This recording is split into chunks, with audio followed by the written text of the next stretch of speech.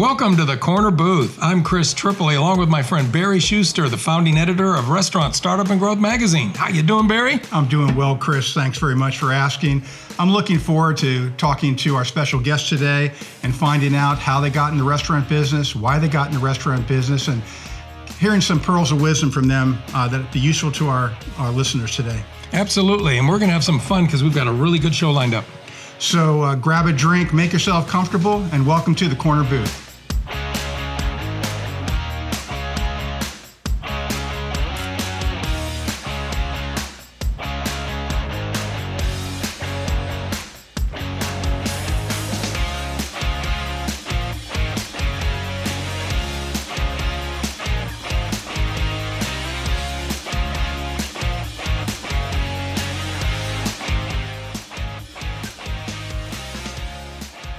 Well, Barry, we've got a real special guest on this week's Corner Booth. We're very, very pleased to have Johnny Carrabba in the studio. Johnny Carrabba, as everyone knows, is an industry icon with the creation of Carrabba's wonderful Italian food.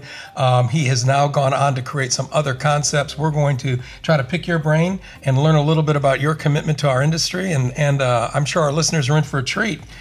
Johnny, welcome. Thank you, Chris. It's always good to be with you. Yeah, Johnny, it's just a delight to meet you.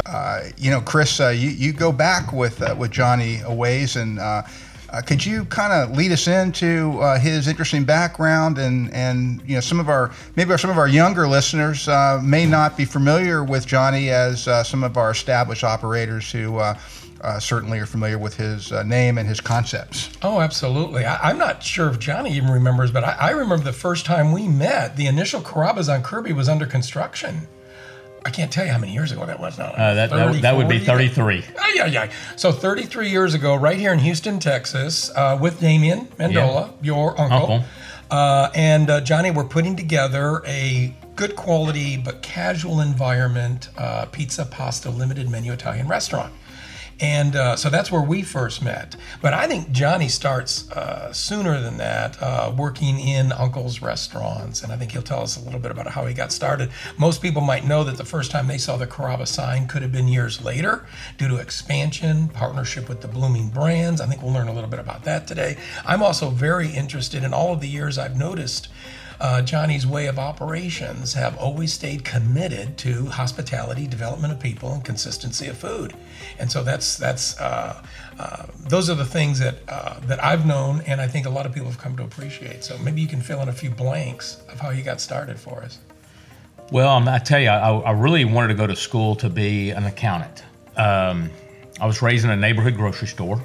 Mm-hmm. My grandfather had started it. My dad was the butcher. My grandmother was the cashier. And I'm talking about neighborhood grocery store on the eastern side of Houston. And, not to categorize or profile, but, our kind of people, we run a business. And that's what my grandfather and my dad did. And then with time, my dad ended up taking over the grocery store. It was a grocery store where people had like credit. They come in and sign the book. My dad would cash their check every Friday. They'd pay their bill. But then when my dad took it over, my dad was still the butcher, and then my mother became the cashier. Mm-hmm. So I was raised in that neighborhood deal, but there was something about, I really wasn't much of a student, but when I went to St. Thomas High School, I had an accounting class, and I really enjoyed accounting. Okay. And I saw my dad at the grocery store doing accounting, putting all the receipts in a cigar box. I'm sure there was a reason for that. Mm-hmm. But and I'm a kind of an organizational freak, and I just always wanted to kind of do things the right way, and I really enjoyed the accounting class, if I enjoyed any class at school besides that and lunch. And but then I think really, I'm going to give you a lesson right off the bat. It was when I'm graduating from high school, I'm getting ready to go to college. I had an Uncle Ciro call me. Dear Uncle Ciro Lampazis, his son has Ciro's on I-10. Yes. And this is not to say that we're not good uncles now, but this is back when uncles were really, engaged. And he goes, Johnny goes, you're getting ready to graduate. What are you going to do? I said, well, I'm going to go to college, Uncle Ciro. And I said, I want to be an accountant. And he goes, really? I can't see you being an accountant. And I said, oh, I love it. I said, do kind of well in that class. I think I made a C+, so that was really good for me in the accounting class. And he goes, why do you want to do that? And I said, well, I have a friend of mine, and this is going back over 40 years ago. I said, my friend's dad worked for a Big 8 accounting firm, Arthur Anderson, and he made $225,000 last year. And he stopped me. He goes, "Boy, never do anything for the money. Do something because you love it, and the money will follow." So that was really my first lesson.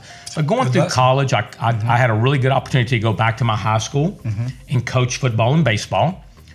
But then I also had these three uncles, Vincent, Tony, and Damien Mandola. And they were in the restaurant business, and naturally, well-known restaurateurs here in Houston. And they'd always call me, "Johnny, we need a bartender, we need a waiter." Well, and that's really how it got in my blood. Even though I flunked out of college after 6 years, I'm still a little bit upset with my parents for cutting me off. Well, you gave it a shot. Yeah, I'm 18 hours short, but I'll tell you one thing, I was almost an accountant. It's a decent plan B, though, I will have to say. Yeah, it all works. It seems to be working out, I think. At times, I don't know if it's working out, but yeah, so that's really, I was very fortunate. And then finally, I got a lucky break. I was shucking oysters at Tony Mandola's Blue Oyster Bar on Gulf Freeway, waiting tables, and my uncle comes in and said, "I just signed a new lease. I want you to be the general manager." And I was like 24 years old, 23. And I said, "Uncle Tony," I said, I'm like really flattered. I said, "But I don't even know how to wait tables yet, really, basically." He goes, "Oh, I think you have what it takes, and I need family there." And he did me a huge favor. He got the restaurant ready for me, and I really didn't see a whole lot of him after that. And I treated it like it was mine, because I had been around my parents' grocery store, and I knew about, ownership, I guess, and being part of a neighborhood business. And then the real break came when Damien had Damien's on Smith Street, great restaurant, still a great restaurant, and he would drive home down Shepherd, where the Blue Oyster Bar #2 was, and he came in one night and said, "I just got back from New York," and he started really painting me a picture of what he wanted to do, and then he asked me if I wanted to do it, and I was very confused and perplexed, I guess, because he was, and I say the word flattered again. I was very flattered because one of my uncles who I really looked up to, wanted me to go in business with him, but I didn't know if I wanted to let my uncle know that I might be leaving him and going to work for his brother, my other uncle. But then that's when we got on this mission of the little Carrabba's on Kirby Drive, and that's how I got into, as I know, ownership, owning a restaurant. Hey, Barry, I think this is a good time to take a moment so we can say thank you to those that actively support the independent restaurant operator, like today's sponsor, Benny Keith Food Company. I don't know if you realize this, but it's been over 100 years or so that they've been offering many, many different products, food, services, and equipment. This is the reason why they're known as the home of the independent restaurant operator. Because they believe in the strong success of the restaurant operator, they offer assistance with management, inventory solutions, menu planning, item costing, and more. So to our listeners, I'd say if you'd like to learn a little bit more about how the professionals at Ben E. Keith can help you and your restaurant succeed and grow, just contact them, 832-652-5888, or visit them on the website, bennykeith.com/food/host.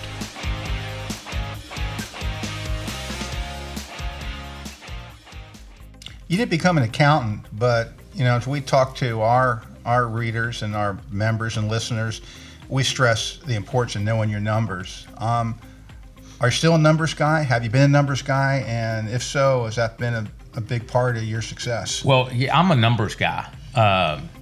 I don't run my business because of numbers, and we can talk about that. And later, I think you have to be real careful letting numbers run your business. You let your heart and your fundamentals run the business. But yeah, I like numbers, and I think the point that I like to make right now is that there's a lot of restaurants out there that are owned, by chefs or whatever, and they get the food part of it. They might get the hospitality part of it, but what they don't really understand is it's a business. I think you have to be well-rounded. If you want to own your restaurant, you have to be well-rounded. Yes, the fundamentals of our business, and we'll talk about it, but my fundamentals are food, service, cleanliness, atmosphere and ambiance, and we must have high morale. Well, high morale is, I don't really worry about high morale because that's a byproduct of winning. If I execute my food, service, cleanliness, atmosphere, and ambiance, but there's another proponent, another part of that is that you better know the numbers. And Chris Sullivan, who's one of my mentors that I really look up to, one of the founders of Outback Steakhouse, he always says it's a really easy business, but hard. He goes, but you buy food, you cook food, you serve food, and you get money to the bank. So getting money to the bank is important, but knowing where you stand, and I think people kind of forget that, you need a report card every month and you need to perform. Mm-hmm. So yeah, I'm a numbers oriented guy. Mm-hmm. In those early years of developing Carrabba's, you went from 1 to 2. Could you talk a little bit about the initial expansion? How did your role and responsibility change, if it did at all, from GMing hands-on one unit to expansion of the brand? Well, I think that's an interesting question, Chris, because I never dreamt of number 2. Damien, who's only 6 years older than me, who's played a very influential role in my life, he was the visionary. So his brainchild was this Carrabba's deal, and he's had several other brainchilds, but I was the sweat. I was the guy that was running it. He ran Damien's, I ran Carrabba's, but he painted me such a beautiful picture. But when I opened up the original Carrabba's, naturally I'm working, I hate to tell you all this, but I'm working over 100 hours a week. Ouch. And I can tell you all the truth. But anyhow, so I thought that, coming from my immigrant ways, my Sicilian immigrant ways, and I said this about the grocery store. Sure.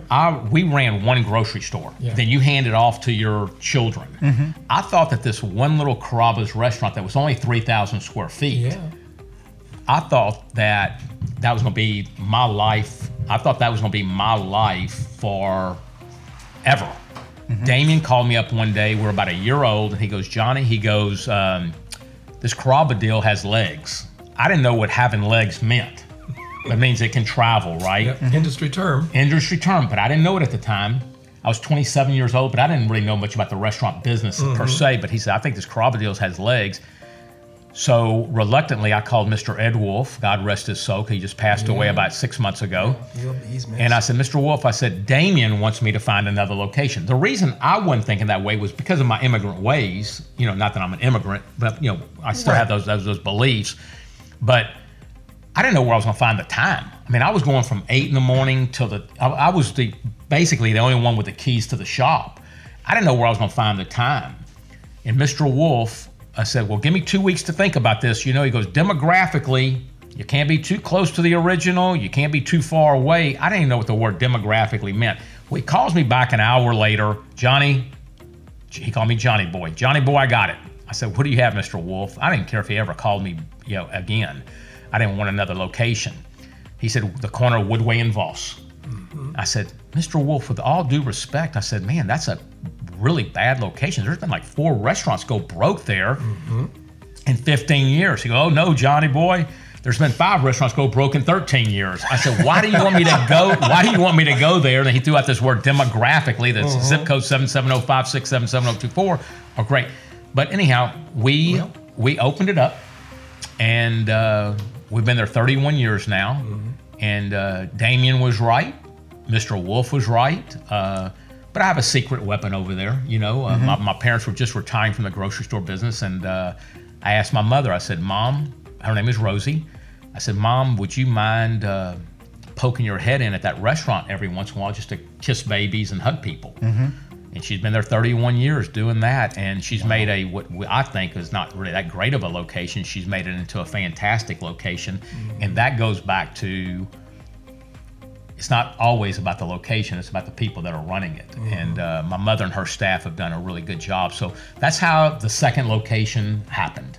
I wasn't really that excited about opening it up, but now I'm, it's the right thing. And is that when it kind of took you into the mode of you not being able to just do everything yourself, open, close, and run it, because you had to bounce between the two? Yeah, Chris, I had to learn that the hard way of letting go. Mm-hmm. I would have to say I'm a control freak. Nobody does it better than me, but not really so much that. Like, nobody can do it better than me, but I just love to have my arms around everything. Sure. Right. And I tell you what it did prove to me. Yeah, I did have to let go. I put a young man that worked with me named Marty Reichenthal, who's one of my heroes in this industry. Started off as me as a waiter, and then he went over there. I think what it did, it proved to me that, you have to trust people, but you have to make sure that they're following the fundamentals that you have set up, and that's what Marty did. And I think that gave me a lot of a sense of accomplishment. I said, you know what, I have a good foundation. Yeah. That not to say I wanted to grow anymore, but it gave me a good, it gave me confidence. I started believing in myself. Hey man, you know what? We do know what we're doing. We do have a good foundation. We do have good fundamentals. This thing, even though it was hard, I would have to just repeat myself for the third time. It was a sense of accomplishment for me, May we say that was the point where you started working on the business rather than so much in the business? Well, yeah, that's a good point, Barry. Yeah, I mean, I've always worked in the business, but that's when I really realized that standardizing everything, and following a regimen, game plan. I thought we've always been like a little bit on the cutting edge of being organized, but I think that really enforced that things have to be done a certain way to be consistent. And yeah, we put out some bad meals here or there, but I think that if my number one compliment that I really appreciate is when somebody says you're very consistent. I was very blessed also, though, Barry, is that Damien Mandola, my uncle, he was great with food, and he was a cutting edge, ahead of his time, with having really solid recipes, solid ingredients, solid recipes. I really believe that the same people doing the same things over and over again builds camaraderie, but it also builds that consistent, that consistent product, including plate cost, I imagine. Yeah, I mean,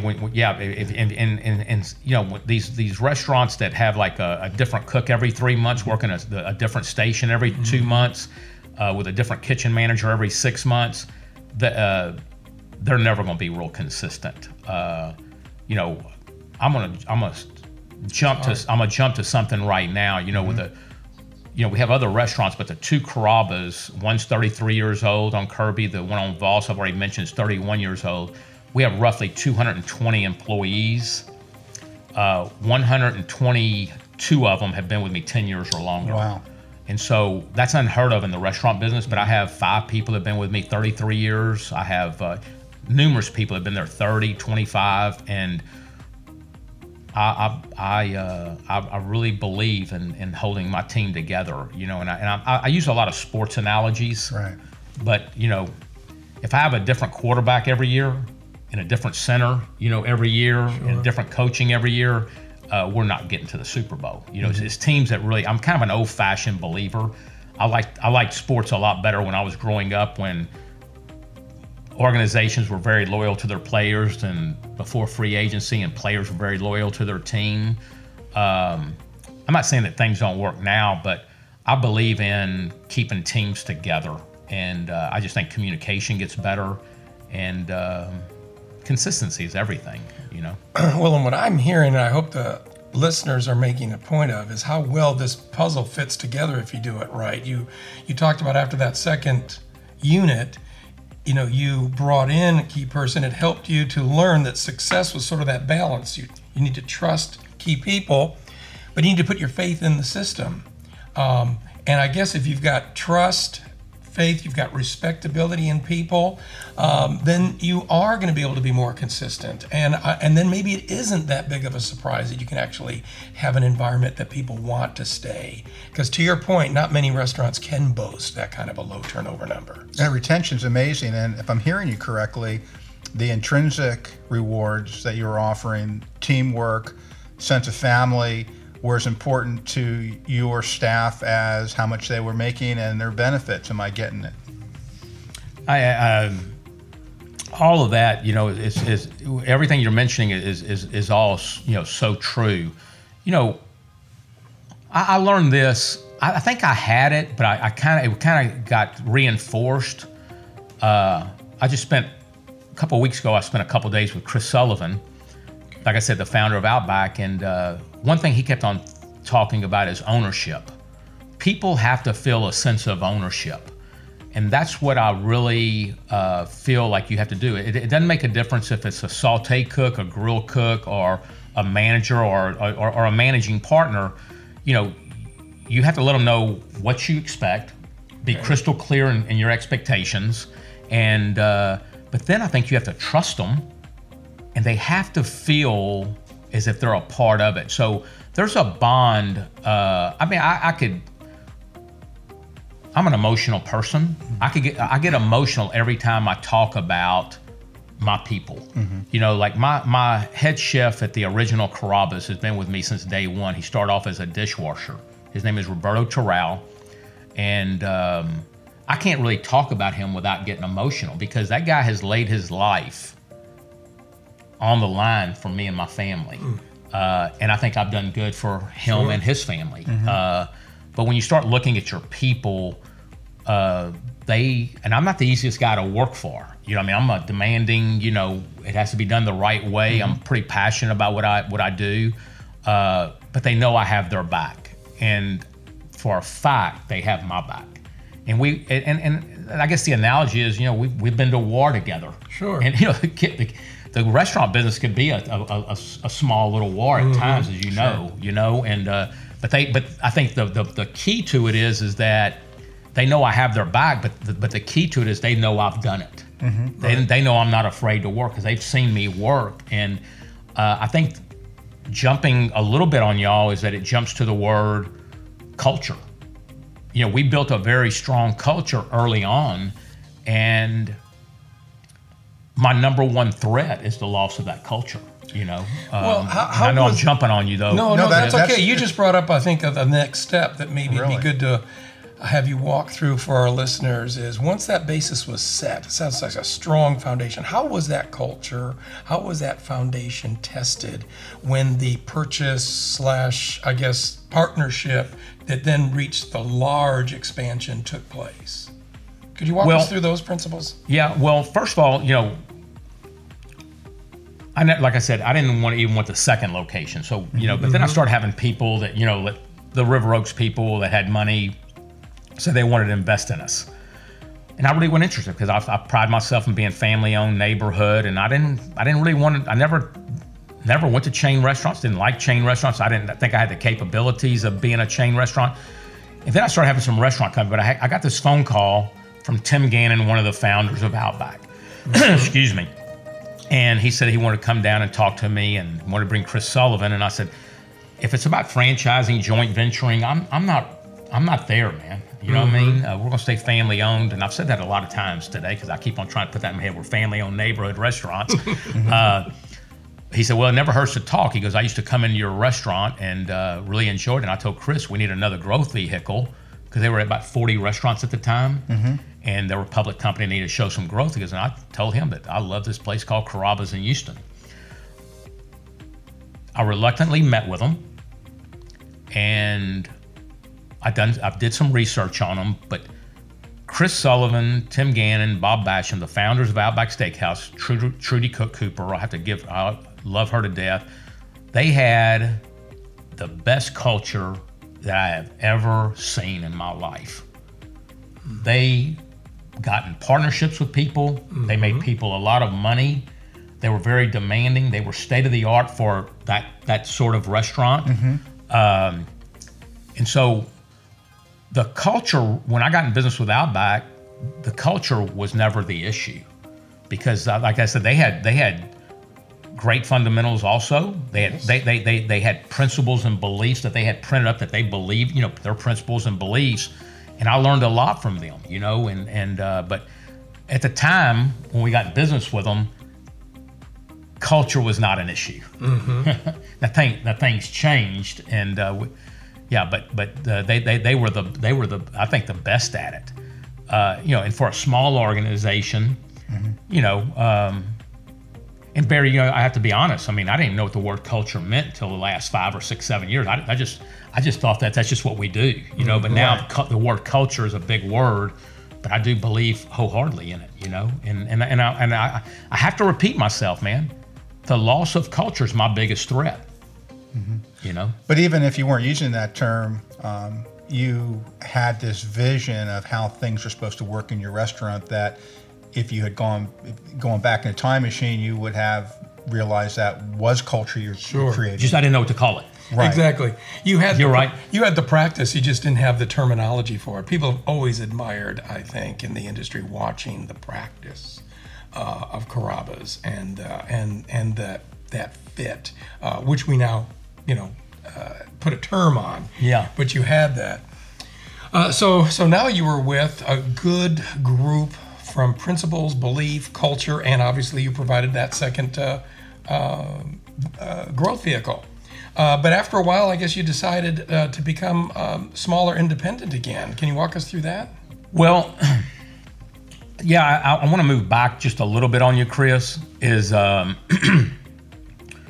Outback was a public company, right? But it was controlled by a really strong CEO, Chris Sullivan. Again, I mentioned his name. And he didn't really listen so much to Wall Street. He was his own person.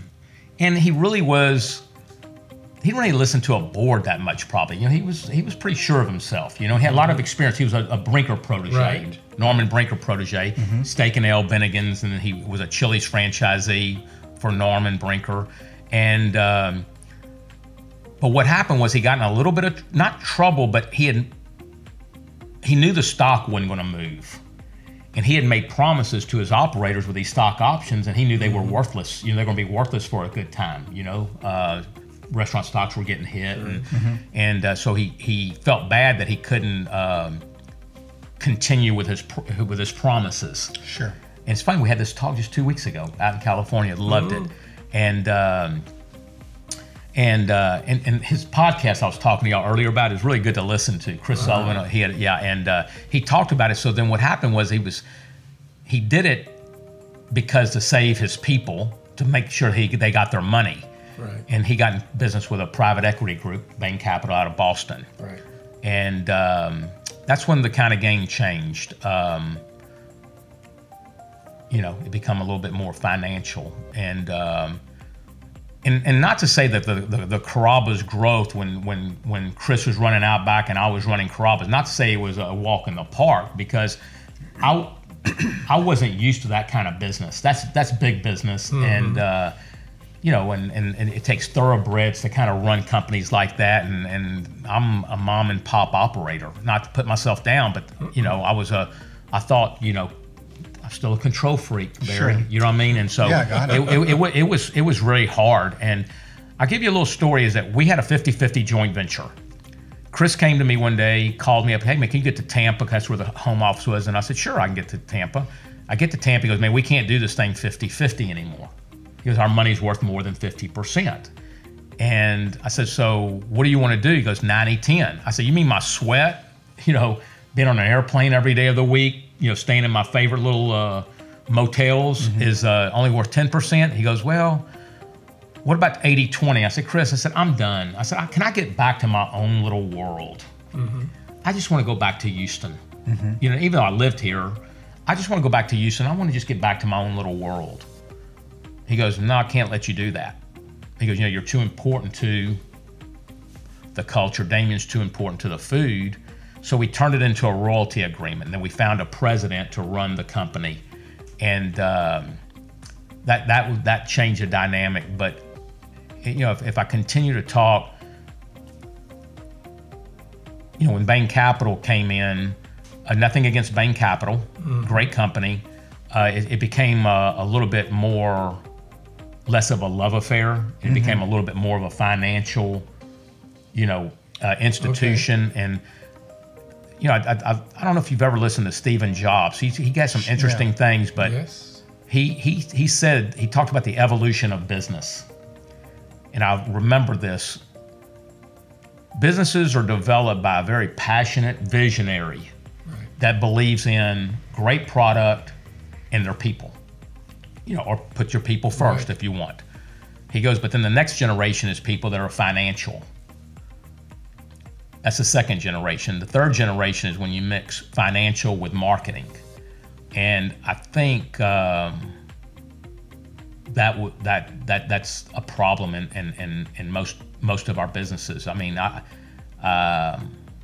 think we know it's a business. We know you have to get money to the bank, but when you start losing your vision as far as what you're all about, and that's when you get in a little bit of trouble. And I made my decision, I guess, to answer your question, in a roundabout way. I answered my question is I had to kind of do some soul searching. Who am I? What am I all about?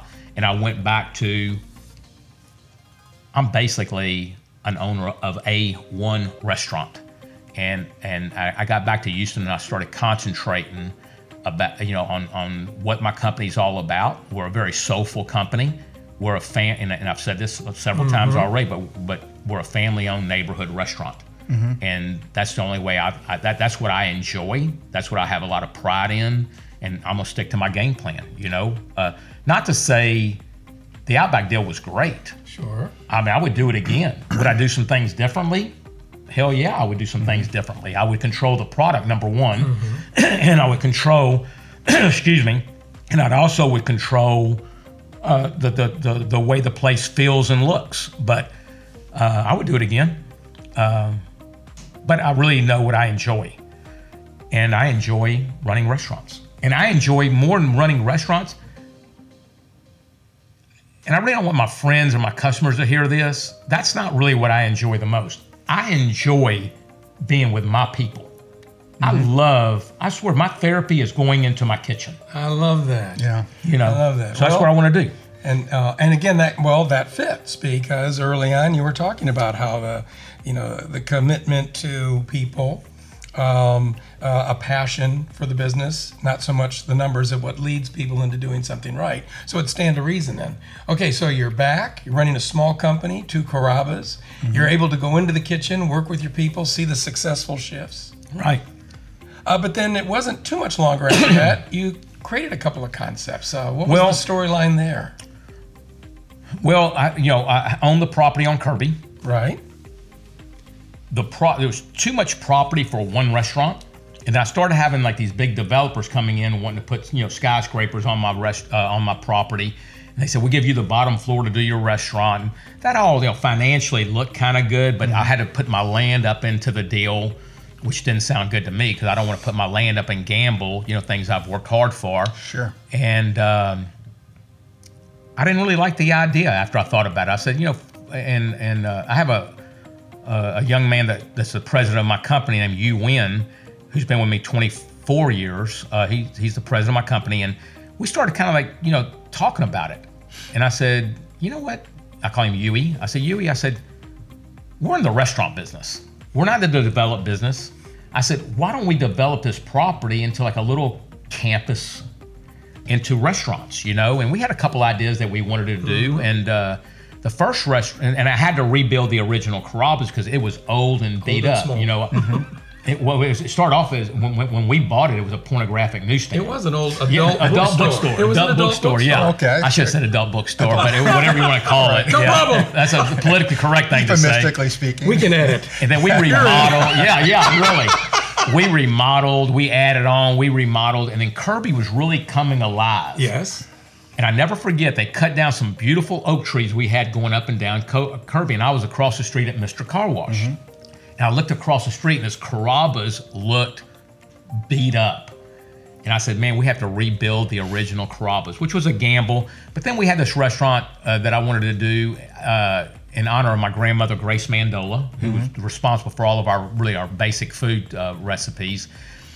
And so I did a restaurant called Grace's. That's still evolving. And then I wanted to open up a burger joint. But then I started seeing that there's too many burger joints out there. So I opened up a place called Mia's, named after my daughter, and it's on the property. I built a 4.5-story parking garage, and so it's a big investment for me.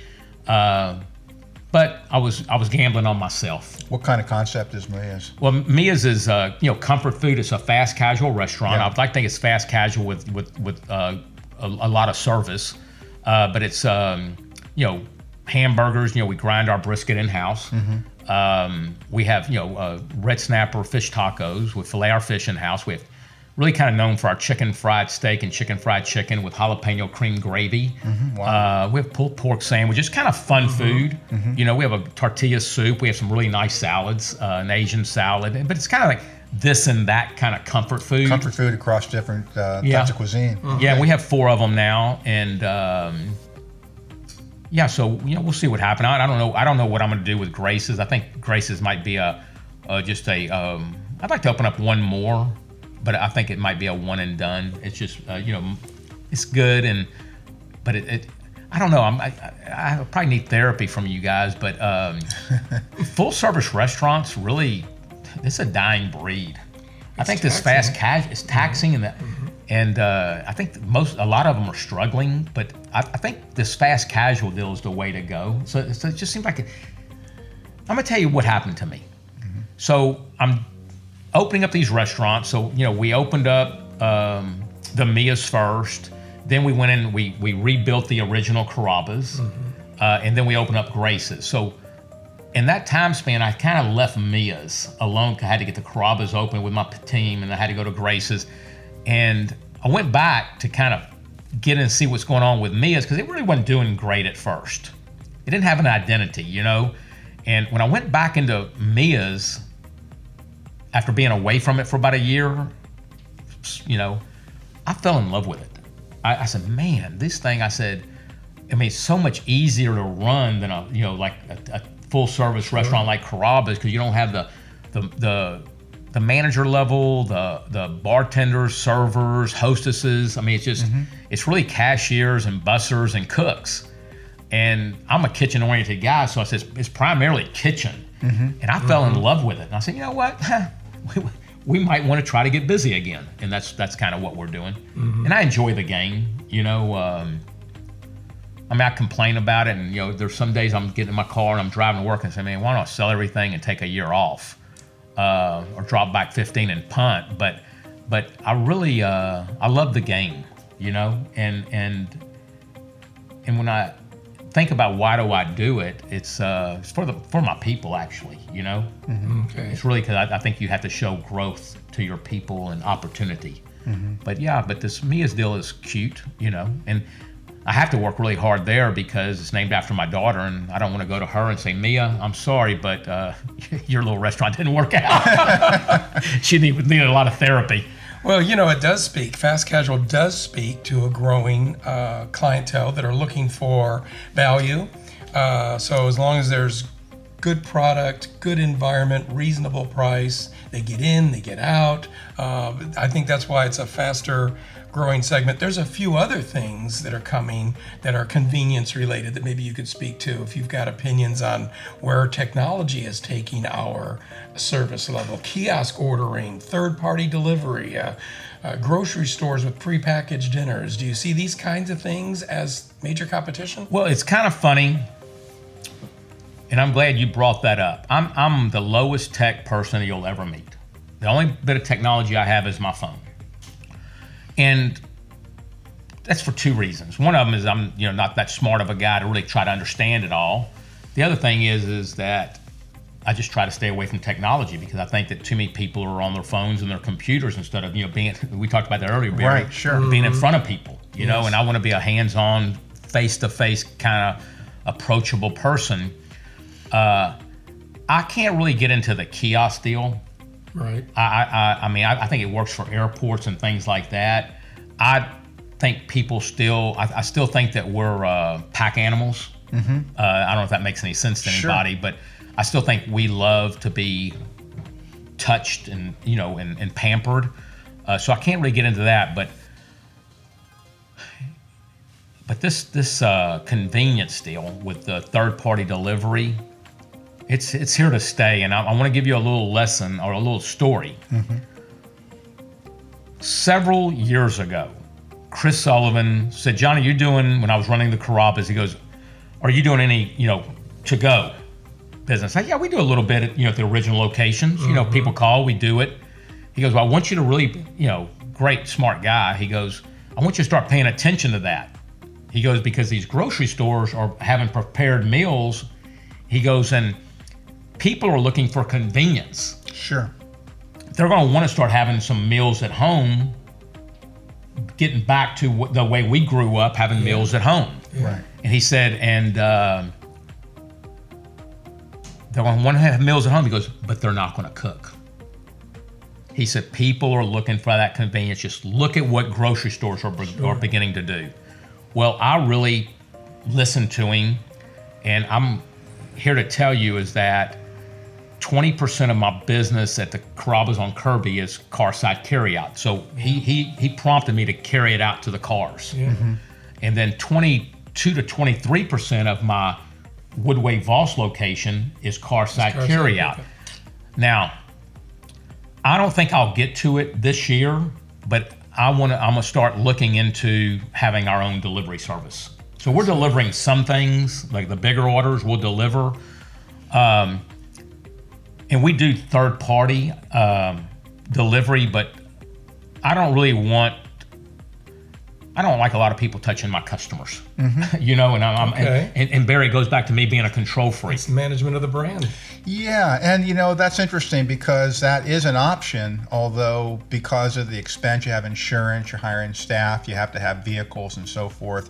A lot of operators shy away from that, but do you think that that's going to become more predominant in terms of the delivery space where operators are going to say, I'm not going to put my food in a DoorDash car. I'm going to, when it shows up at your doorstep, it's going to be delivered by somebody who is part of my culture and knows exactly what I want.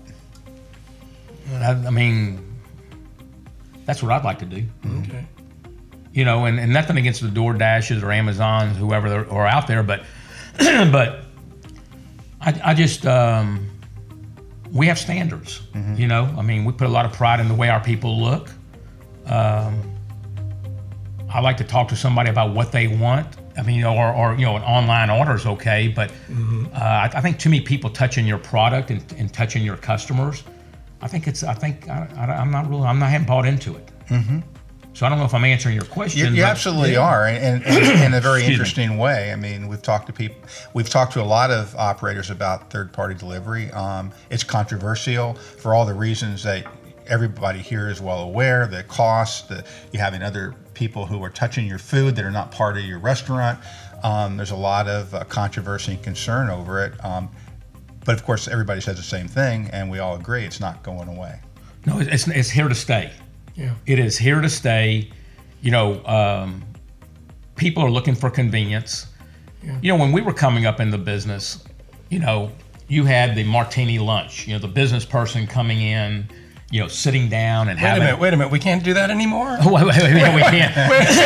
I'm not sure you're going to write it off on your expense. That's but that generation of going out to eat for business or going out to eat with the family, that's diminishing. Mm-hmm. And the millennials, they really want convenience. They're not going out to eat to have a good time. They just want to eat and they want to go do something a little bit more fun. Right. And so I think it's all what we're talking about is evolution. You have to, I think that's what we've done in our business, is that, we've evolved. When you take 20% or 22% of your total sales. It's going out the window. Yeah. That's tremendous. Think about if I was ignoring the third party delivery, if I was ignoring the car side carryout that we do, then I'm not real sure that we're that viable of a concept. I think what you're talking about really is a challenge to the listeners on staying relevant.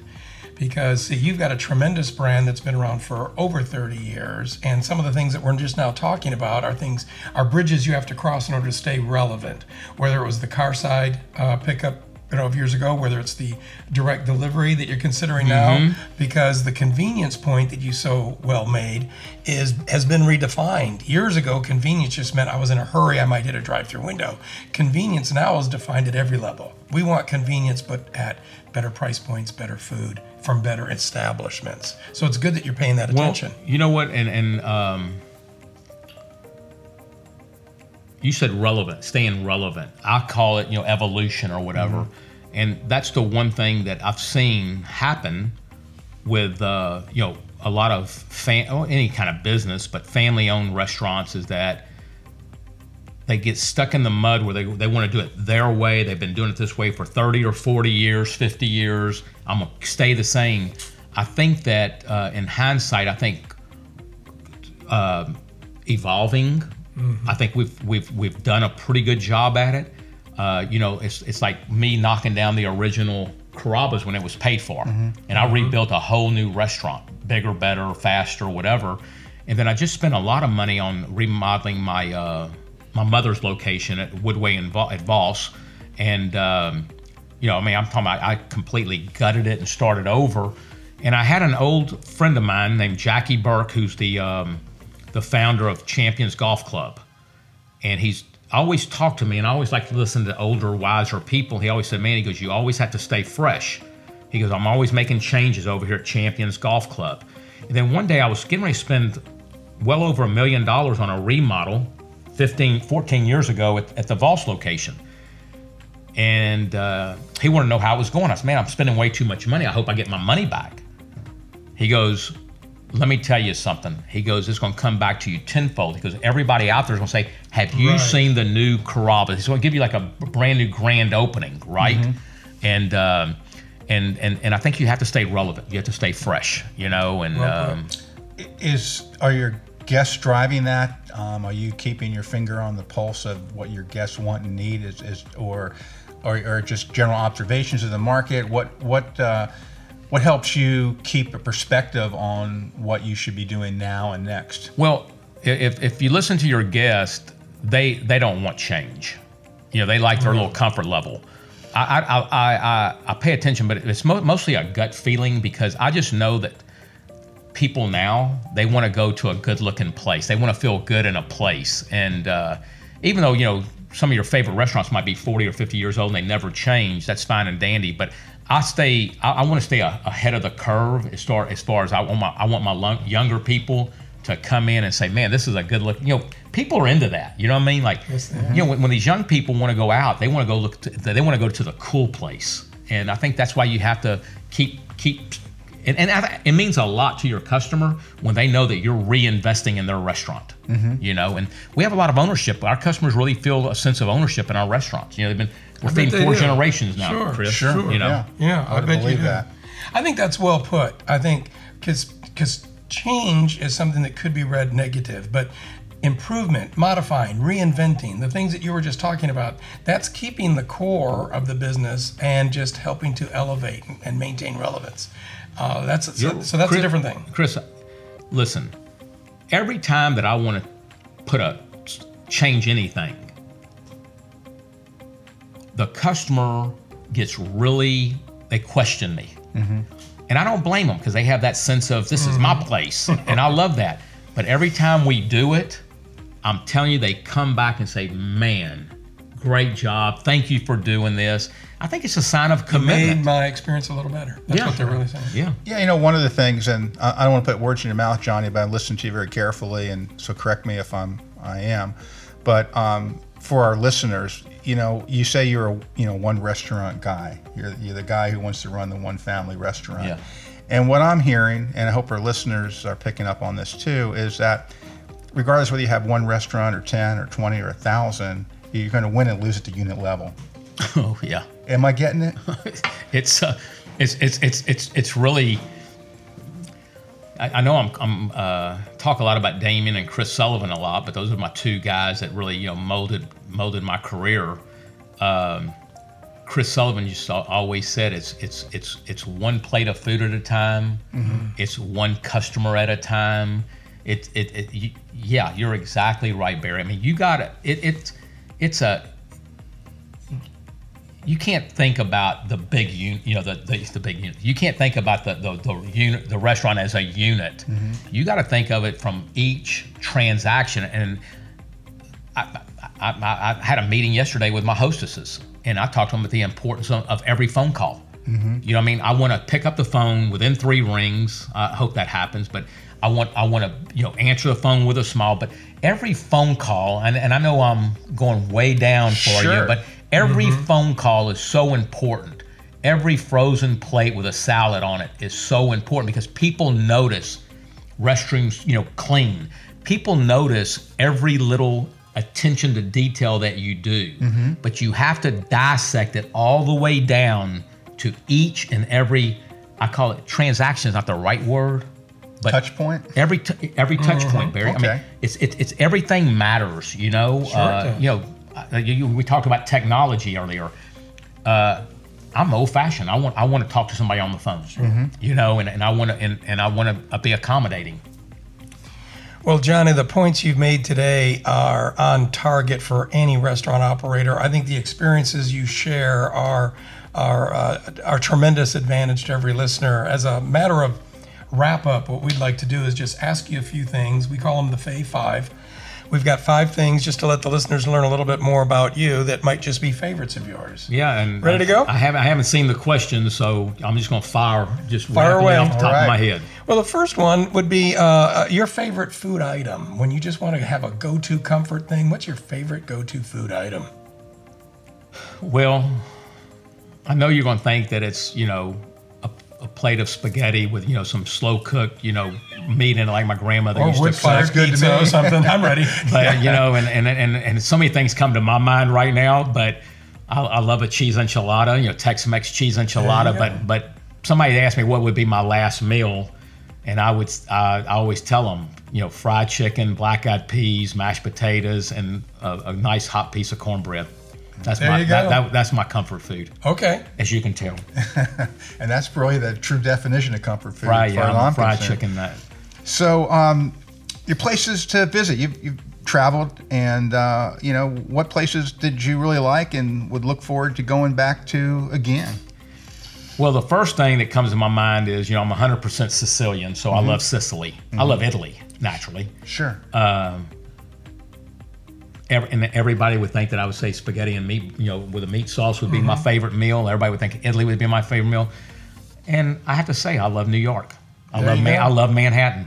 Yeah. Well, there's just such a certain buzz there. Yeah. There's also a lot of good food there. And that's what I mean. Yeah. It's a great city. Yeah. So when you're not in one of your restaurants, what would be a favorite restaurant to go visit? Yeah, you're going to get me in trouble with that question, Chris. I know. Probably have more than one. Well, you get me in trouble. There's a little restaurant on Memorial Drive at Westcott, and a young lady by the name of Shandy owns it. I know it. And it's not like where I'm gonna go on date night or nothing like that. But I really love her consistency. Well,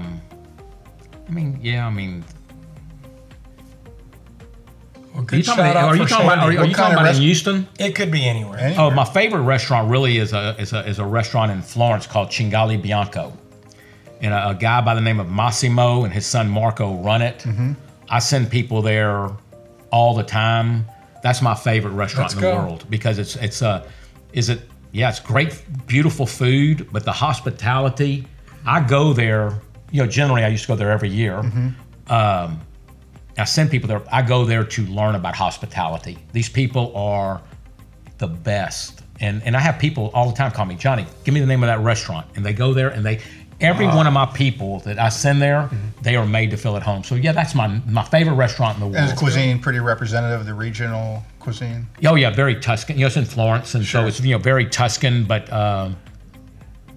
food's great. Wow. It's the hospitality that makes the food taste even better. Yeah, but that I'd like to say that. Perfect. And talk about a person, somebody who's influenced you greatly. You talked about your uncle, and wow, what great advice he gave you as a young man. And he may be your greatest influence, but is there anybody else that really you've looked up to who's been what we call a mentor or somebody who's been a source of inspiration? That's an easy question. my parents played a big role, through their hard work you know, and they set a good example for me about, you know, hard work. When I coached at St. Thomas High School, I did that for a couple of years. My coaches taught me a lot about fundamentals and things like that. But I have an uncle of mine, he's my godfather, named Rocco. Can you imagine? Sicilian guy with a godfather named Rocco. Rocco Vallone. He spent a lot of time with me when I was a younger guy because my dad was always working. My dad's a wonderful father. But my Uncle Rocco, you know, introduced me to golf, and he was always in my head. He treated me like his son. He didn't have a son, he has two daughters, but I would say my Uncle Rocco played a big role in my life. I'll give you like one little example. He always explained to me that knowledge is very powerful.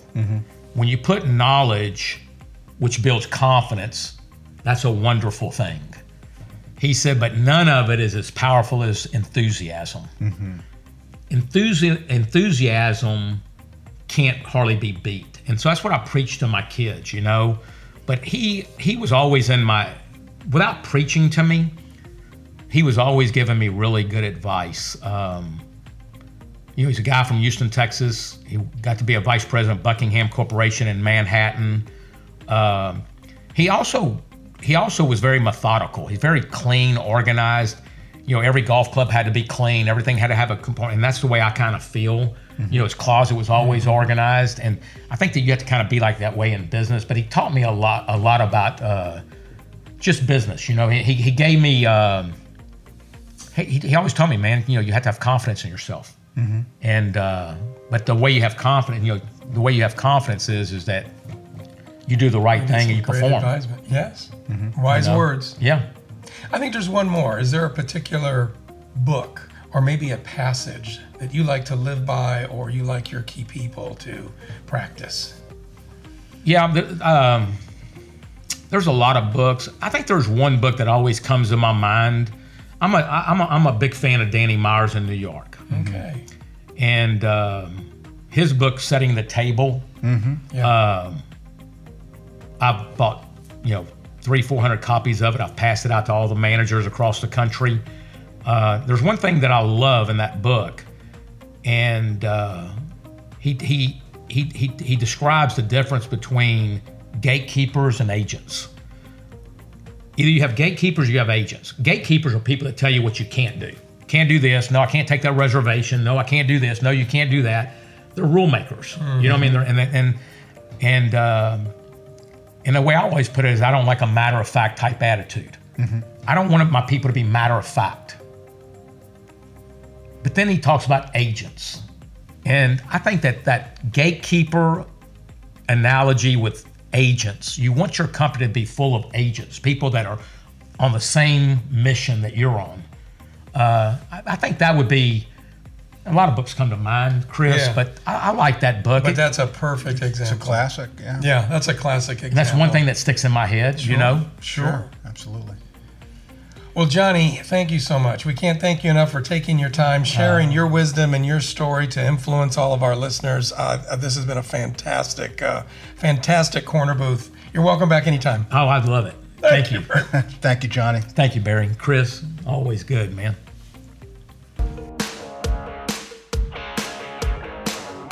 And thanks again to all our friends at Benny Keith Food Company for sponsoring us here at the Corner Booth.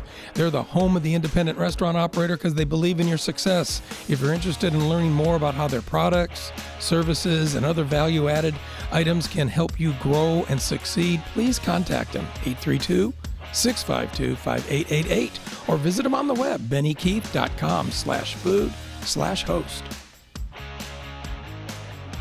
Hey, thanks for joining us today on the Corner Booth. Until next time, it's Chris Tripoli And Barry Schuster. saying thanks so much. Hope to see you again soon right here in the Corner Booth. Till then, go make it a good shift.